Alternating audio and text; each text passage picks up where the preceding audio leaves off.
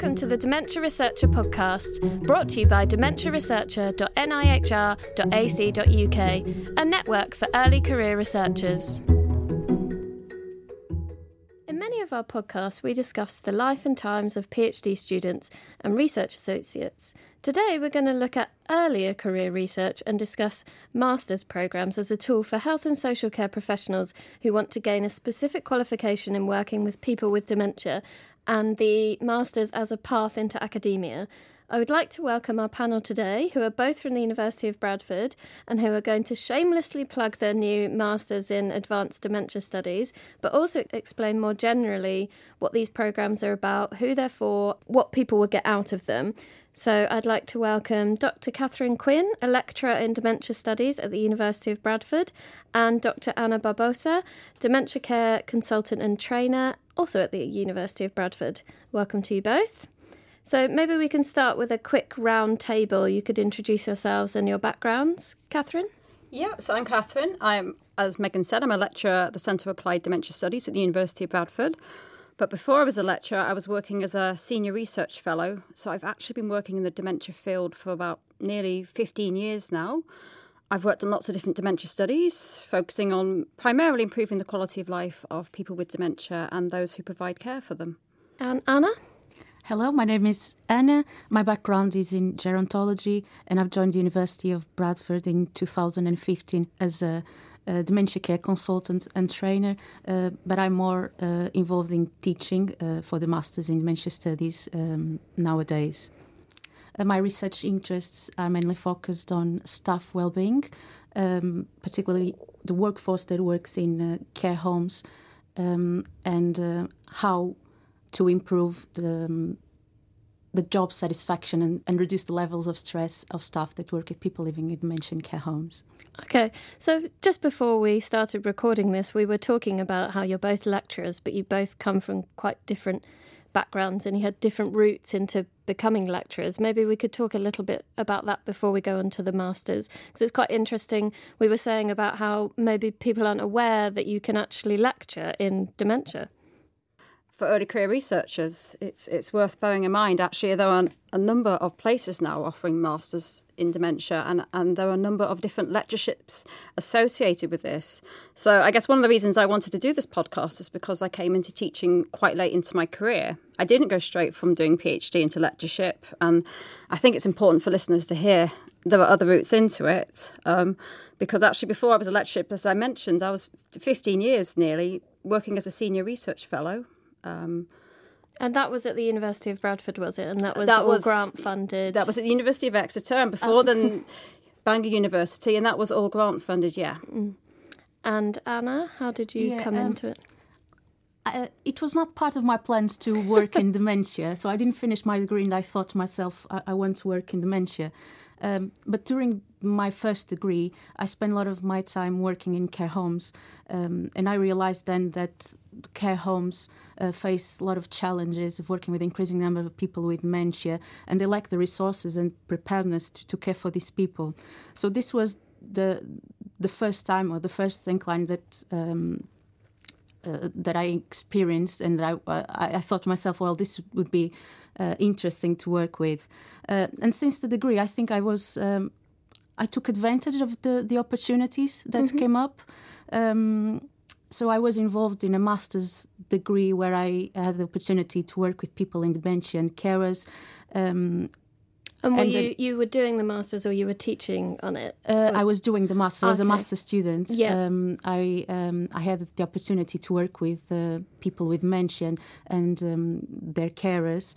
And after the Masters, I also was involved in research as a research associate in different projects, also involved people with dementia. And this kind of improved my interest and fascination with the topic, and inspired me to take up the challenge of a PhD. And then when you're in a PhD, you finish the PhD and you have two choices. Yeah. You either quit because you realize that the academia is not for you, you pursue an academic pathway. And during the PhD, fortunately, I had a number of opportunities to teach. for postgraduate courses, and I really enjoyed it. Not only it has improved my confidence, but I think there's something very cool about being able to change student attitudes and values, support and guide students, share your knowledge, share your skills with students. So my first job after the PhD was as a trainer, dementia care consultant and trainer at the University of Bradford. I think trainer goes hand in hand with teaching. And this experience with training provide me with a lot of good examples and people's experience that I can now share in the masters that I'm teaching. Mm-hmm. So you both are lecturers. Are you both teaching on the master's course as well as undergrad course? And then do you also have PhD students? So we both just teach on the master's level course. Okay. We also have PhD students as well. At Bradford, we have a doctoral training centre that was funded by the Alzheimer's Society. So, yeah. Okay.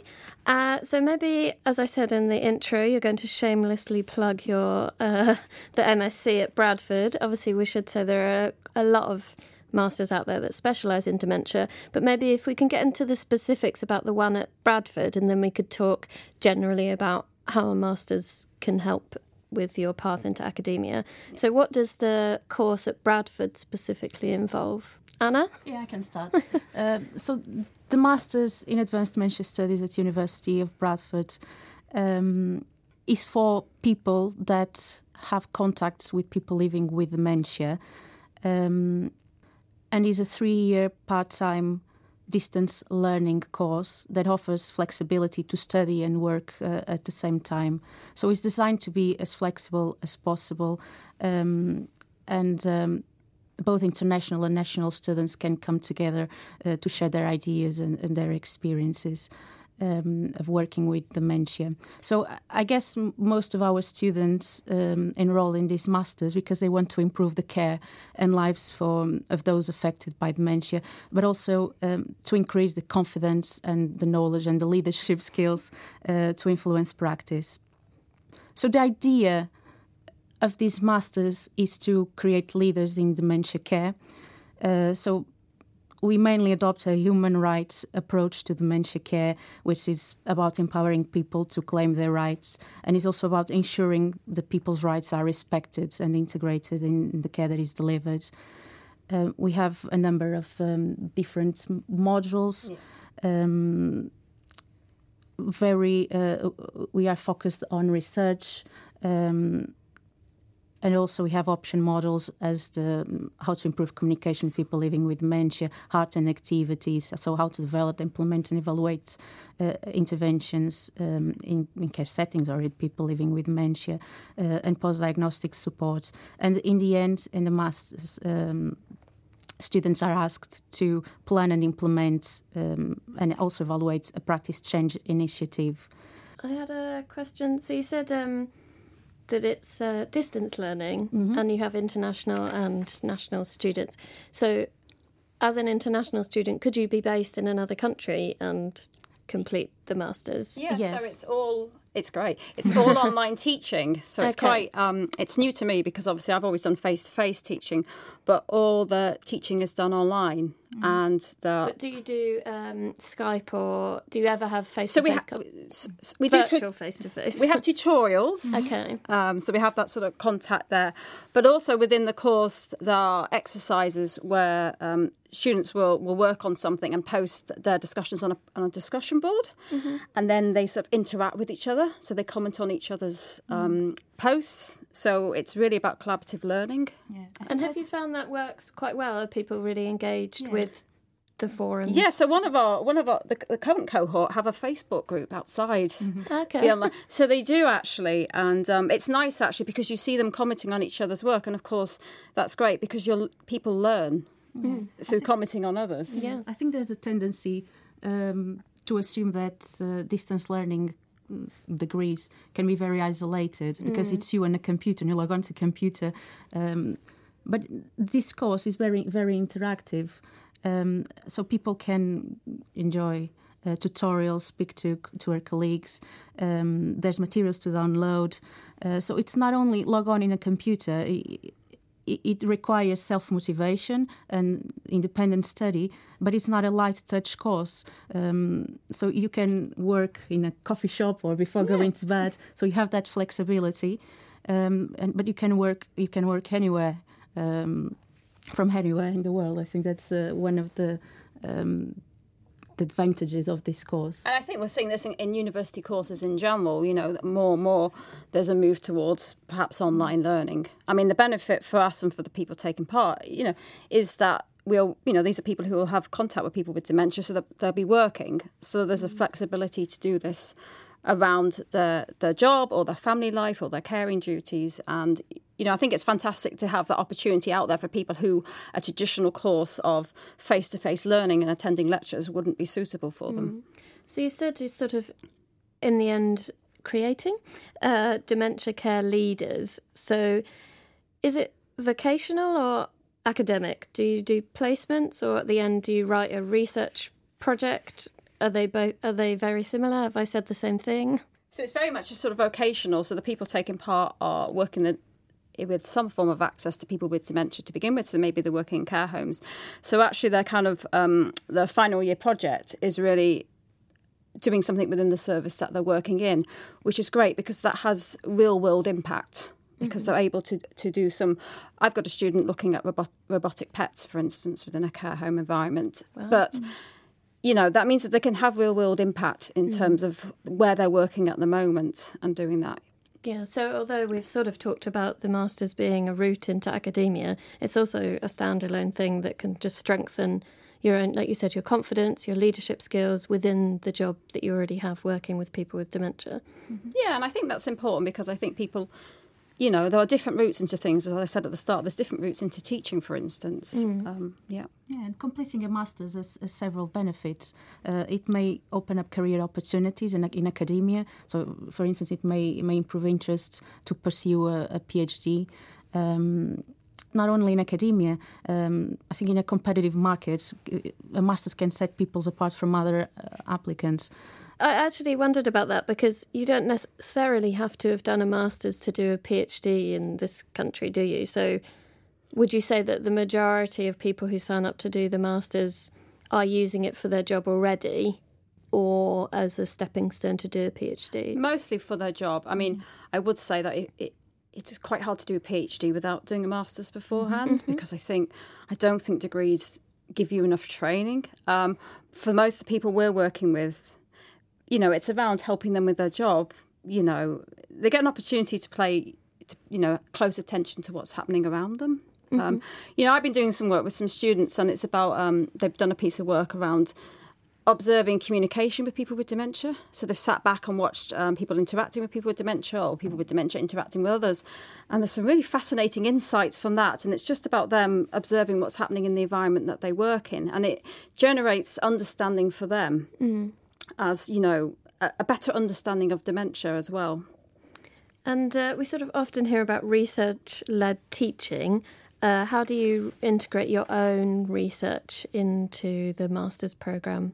So I think there's different ways, because one is actually research experience. So a great example is ethics. I mean, obviously... If you work as a researcher, you've encountered many ethics and ethics boards. And so I've been with my students, talking about my experience of seeking consent from a person with dementia, going through the Mental Capacity Act.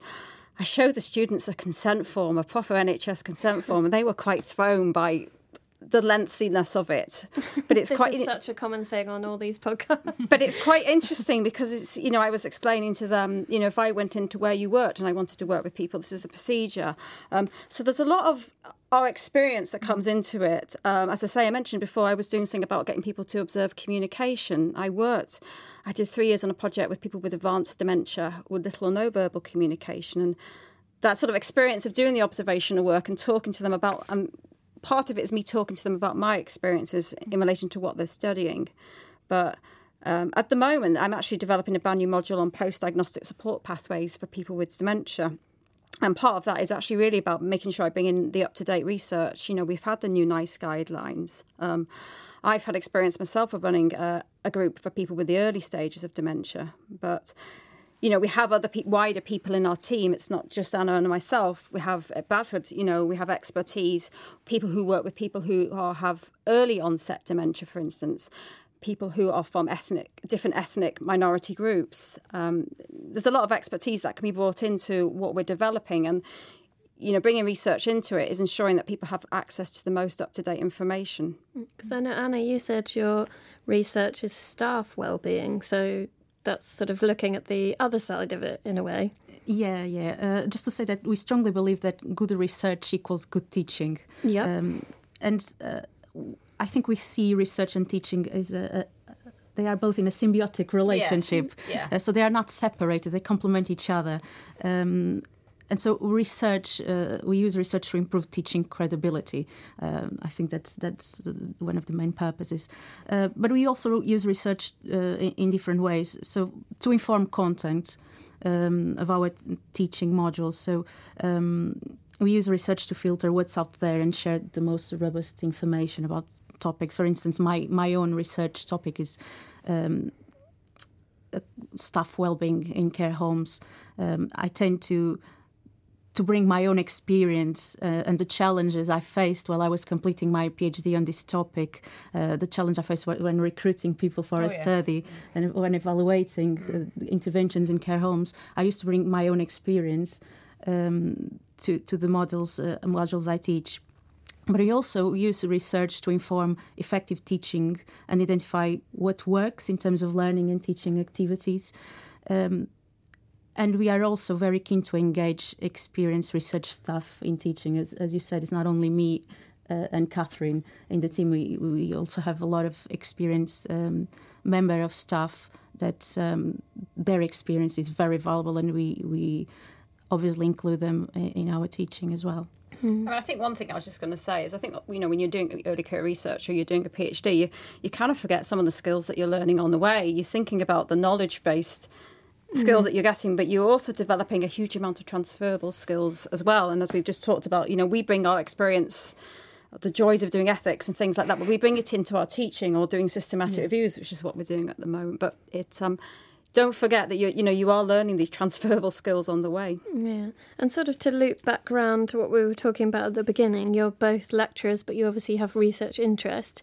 How does it work in your job? Are you a lecturer who does research on the side? Or are you a researcher who teaches? How do you feel your time is split? I think it's combined. I am heavily involved in what's called the IDEAL study, which is our big cohort study looking at living well with dementia. And that study has been running since 2014. And I was actually employed as a senior research fellow on that. I am still actively involved in that study, still working on papers from that. So I have to say that having switched, it is a bit of a challenge to balance your time. I think anybody new to a lectureship position, regardless, will always say that. So it is a challenge to balance your time. But it's kind of, I enjoy teaching as well. So it's not like, there's a sort of enjoyable activity. It's also, I think, you're not going to get good research ideas by just sitting staring at a computer. For me, research ideas come from talking to people and even engaging with the students that I'm with at the moment.